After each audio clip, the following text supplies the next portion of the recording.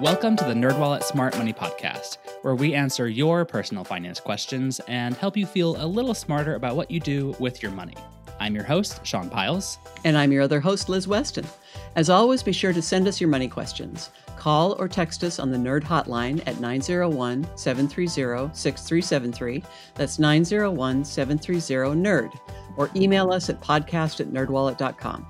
And while you're at it, please rate, review, and subscribe wherever you are getting this podcast.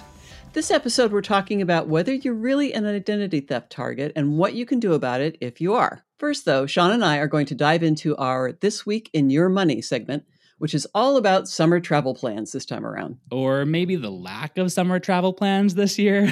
I wanted to talk about this, though, because now that we're on the other side of Memorial Day, this is typically when we'd start to set our itineraries, pack our bags, and pull out our travel credit cards to make the most of our miles and points as we jet off to our vacations. And that's just not as feasible as it used to be. And with that, our spending habits and credit cards of choice have changed, or they have for me at least. So that brings me to my first question for you, Liz. I'm wondering how this whole global pandemic thing has affected your plans for the summer. Well, pretty much torpedoed them completely. Yeah, understandably. Yeah, I don't think I'm the only person that has this issue. So my daughter and I were going to go do some college tours.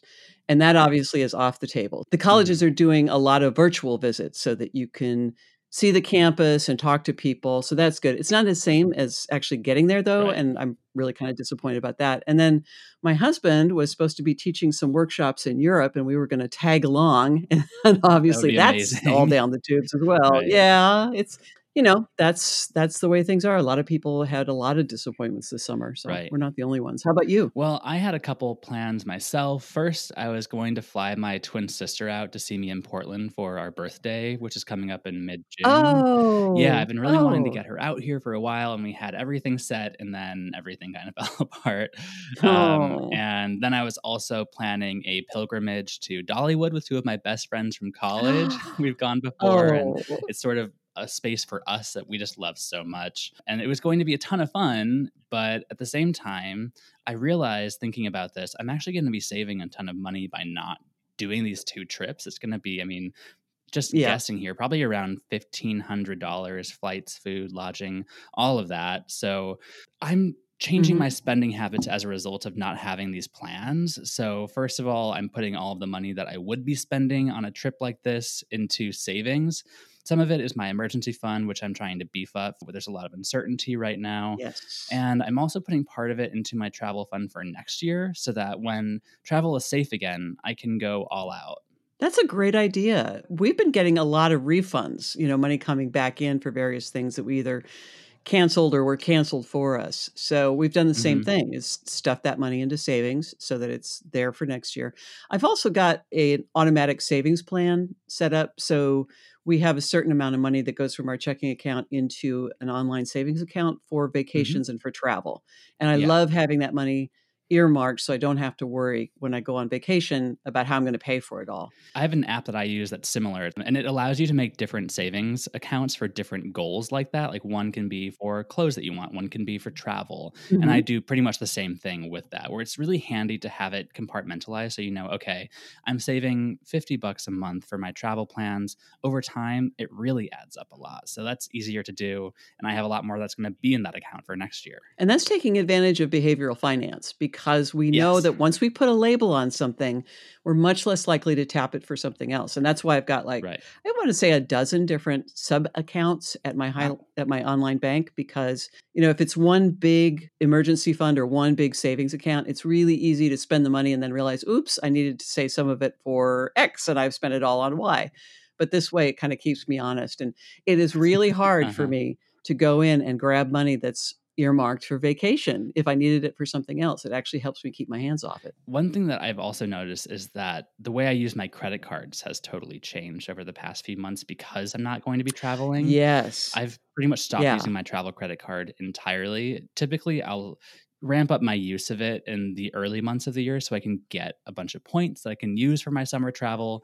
But then once things went into lockdown, I switched to my cashback card exclusively. Yeah. And a lot of things are changing. So it might be worth taking a look at what categories are getting extra bonuses, because I noticed a lot of the cards that are travel focused now have a grocery category where you can get extra points. So they want you to keep using them. Exactly. Yeah. And some of the cards with rotating categories have been changing and beefing those up as well. So I'm continuing to use our travel cards. Also, I've gone in and taken a look at, okay, are any of my points going to expire because of this pandemic and I can't use them? And it seems like most of the credit card companies are and frequent travel plans as well, are extending the expiration dates, and they know that everybody's in the same boat. We can't travel right now. So it seems like most of the cards are making some accommodation. And that's something I was worried about as well. And looking into it, it seems like most travel credit cards, if they do have an expiration date on points, it's between 18 and 36 months, which is decently flexible, but even that has been extended because of our current circumstances. Yeah. And I'm such a nerd about this. I've actually put dates on my calendar to say, okay, review this, like 3 or 4 months out before points or miles are supposed to expire. I go in and take a look and see what the situation is. So, I mean, hopefully this will be not as bad next year. We won't be dealing with this all over again. But in case we are, I want to know what the situation is. Something I've been thinking about as well is the feasibility of doing like a social distance or socially responsible road trip of some sort, whether it's a day trip. I was talking with one of my friends and her partner was getting really itchy. He typically takes a vacation this time of year. And she said, hey, let's just find a really remote beach, drive there, have a picnic, and go home. And it was a day trip that they did. And that was a really nice vacation for them. Obviously, everyone has their own level of risk that they're willing to take. But I think that there are ways where you can have mini little vacations like that and kind of get that itch scratched. Yeah, I think that's a great idea. And actually, my husband finally got me out of the house because he loves to go for drives in his Mustang. He's got a convertible Mustang and it's way fun. Nice. And I've just been kind of puttering around the house, and finally he got me out for a long drive, and it was like, oh, this is really nice. And did you notice how cheap gas has gotten? Holy cow. I know. And also, did you know that there's still fresh air outside of your house? It's incredible. It is. And sunshine and nature. Right. And here in Los Angeles, they finally opened up the trails again, which is nice. You can go get your nature fix. But even if you don't get out of the car, just driving around and seeing different things, that really helps. Yeah. And as you mentioned, because gas is so cheap, any little trip you take like that is going to be cheaper than it would be even a few months ago, which is great.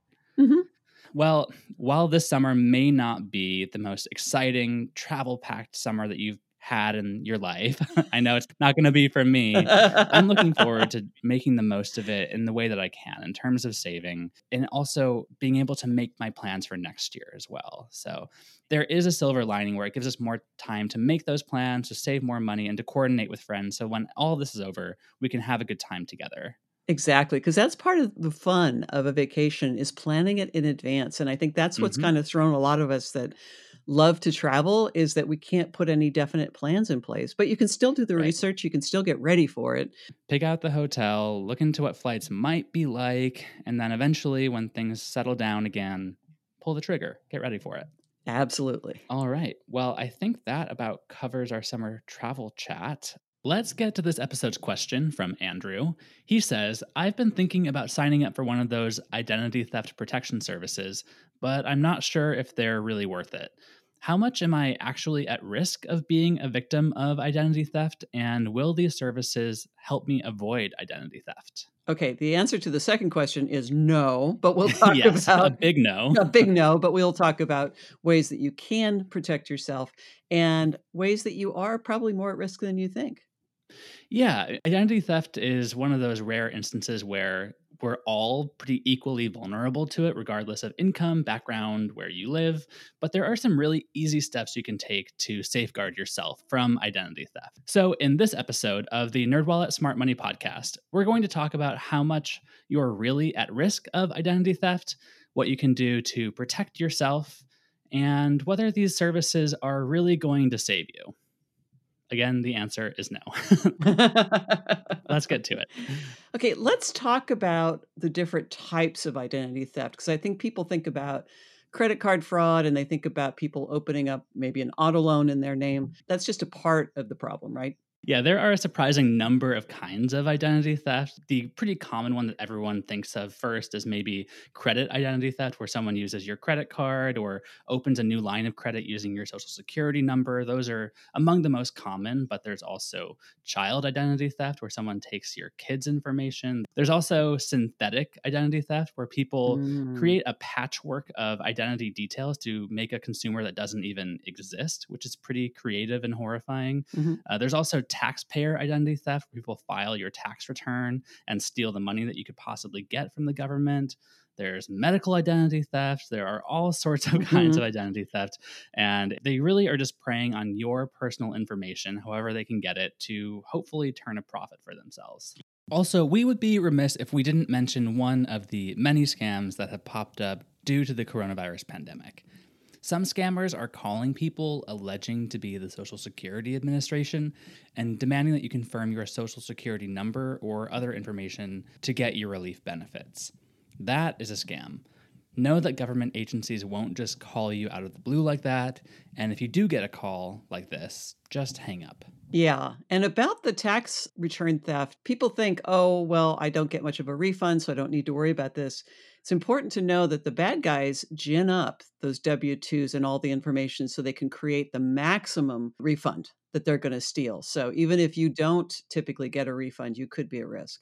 Exactly. And that's part of why we implore people to file as soon as they can so that they can prevent people from using their social security number, which is probably floating out there on the internet anyway. I think that we should all realize that our information is probably accessible if people really want to get their hands on it. Exactly. And think about the Yahoo breach where people's emails were taken.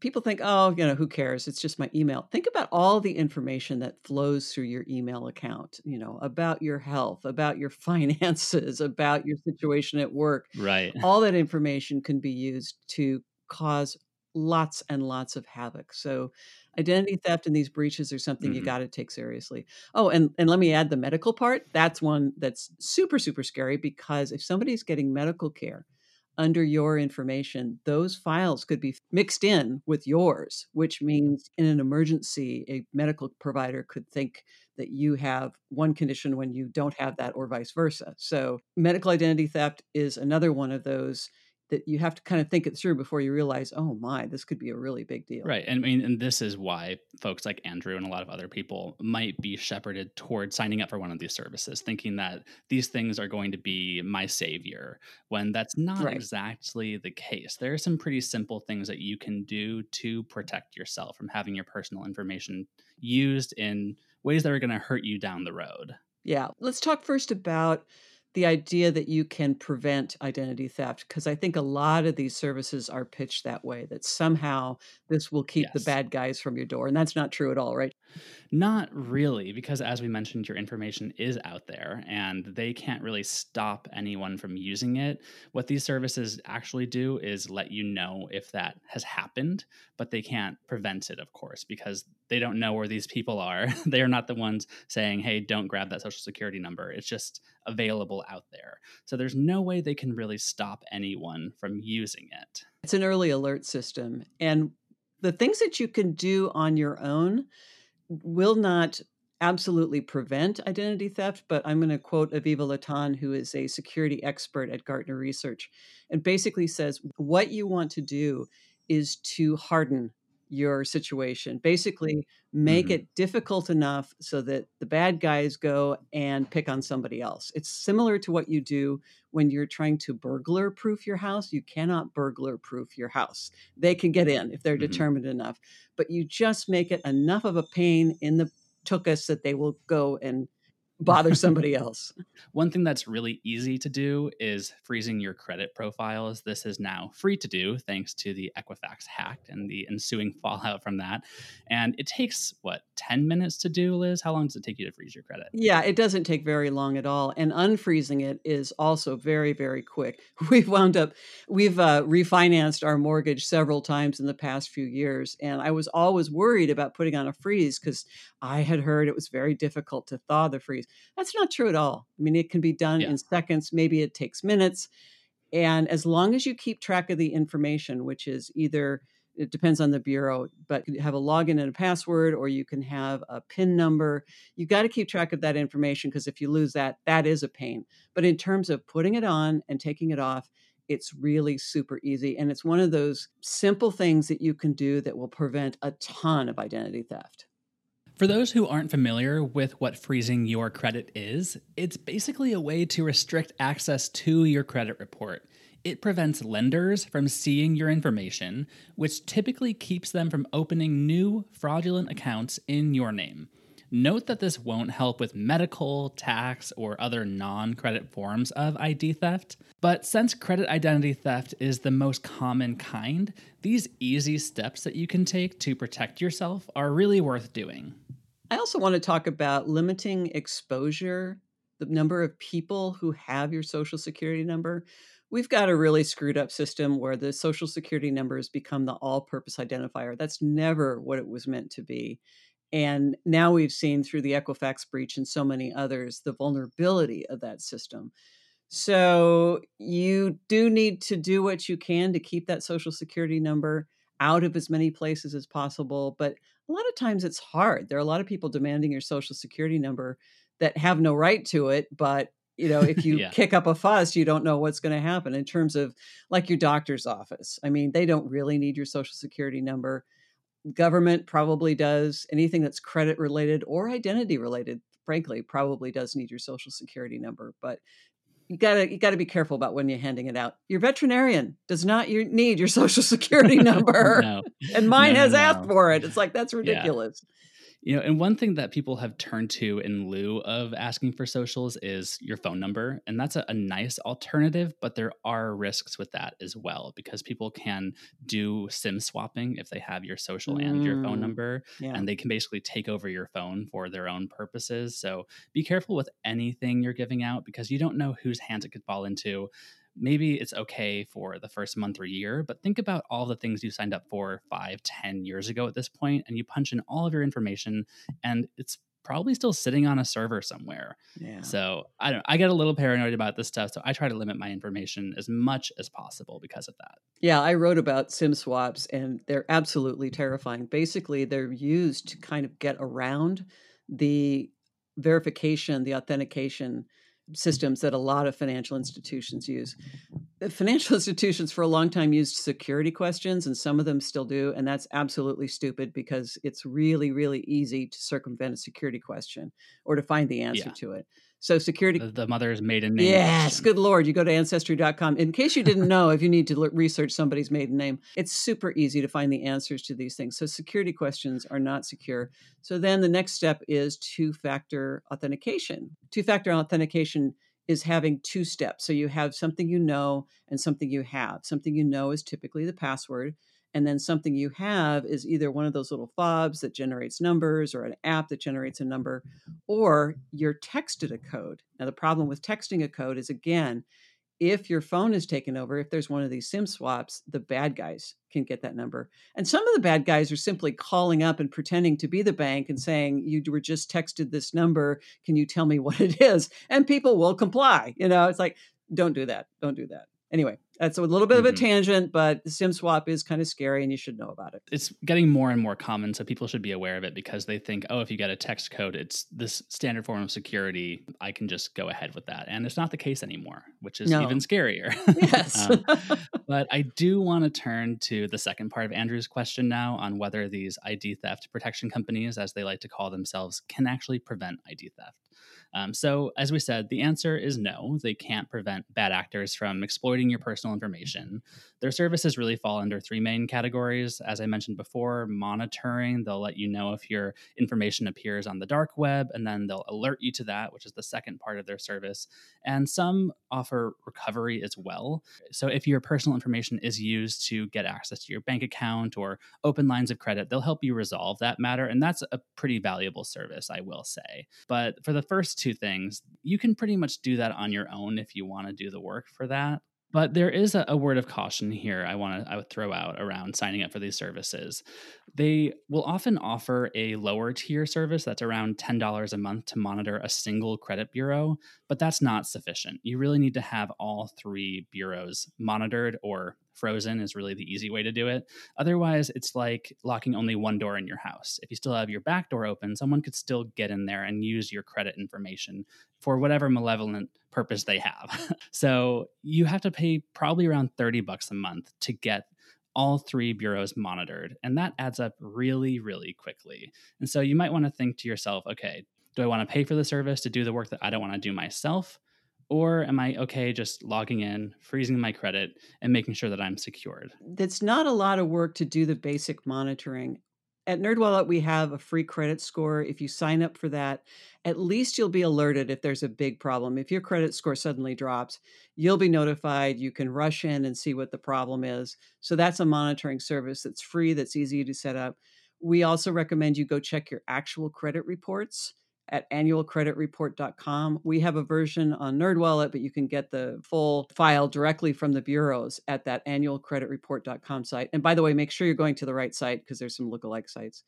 All right, Andrew. So to answer your question, ID theft is a threat that we all face, but you are likely your own best defense against it.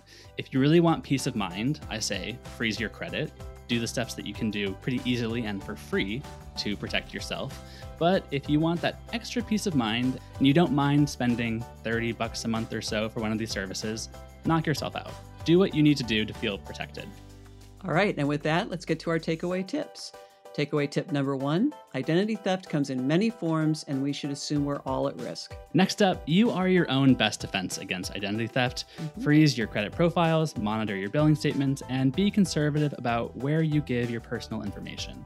And finally, if you're thinking about signing up for an identity theft protection service, know that they can't actually prevent ID theft, but they can alert you when it happens. Weigh the pros and cons before signing up, since these services are not cheap. And that's all we have for this episode. Do you have a money question of your own? Turn to the nerds and call or text us your questions at 901-730-6373. That's 901-730-NERD. You can also email us at podcast@nerdwallet.com. You can even email us voice memos of your questions. However you want to send them to us is fine. Also, visit nerdwallet.com/podcast for more info on this episode. And remember to subscribe, rate, and review us wherever you're getting this podcast. And here is our brief disclaimer, thoughtfully crafted by NerdWallet's legal team. Your questions are answered by knowledgeable and talented finance writers, but we are not financial or investment advisors. This nerdy info is provided for general educational and entertainment purposes and may not apply to your specific circumstances. And with that said, until next time, turn to the nerds.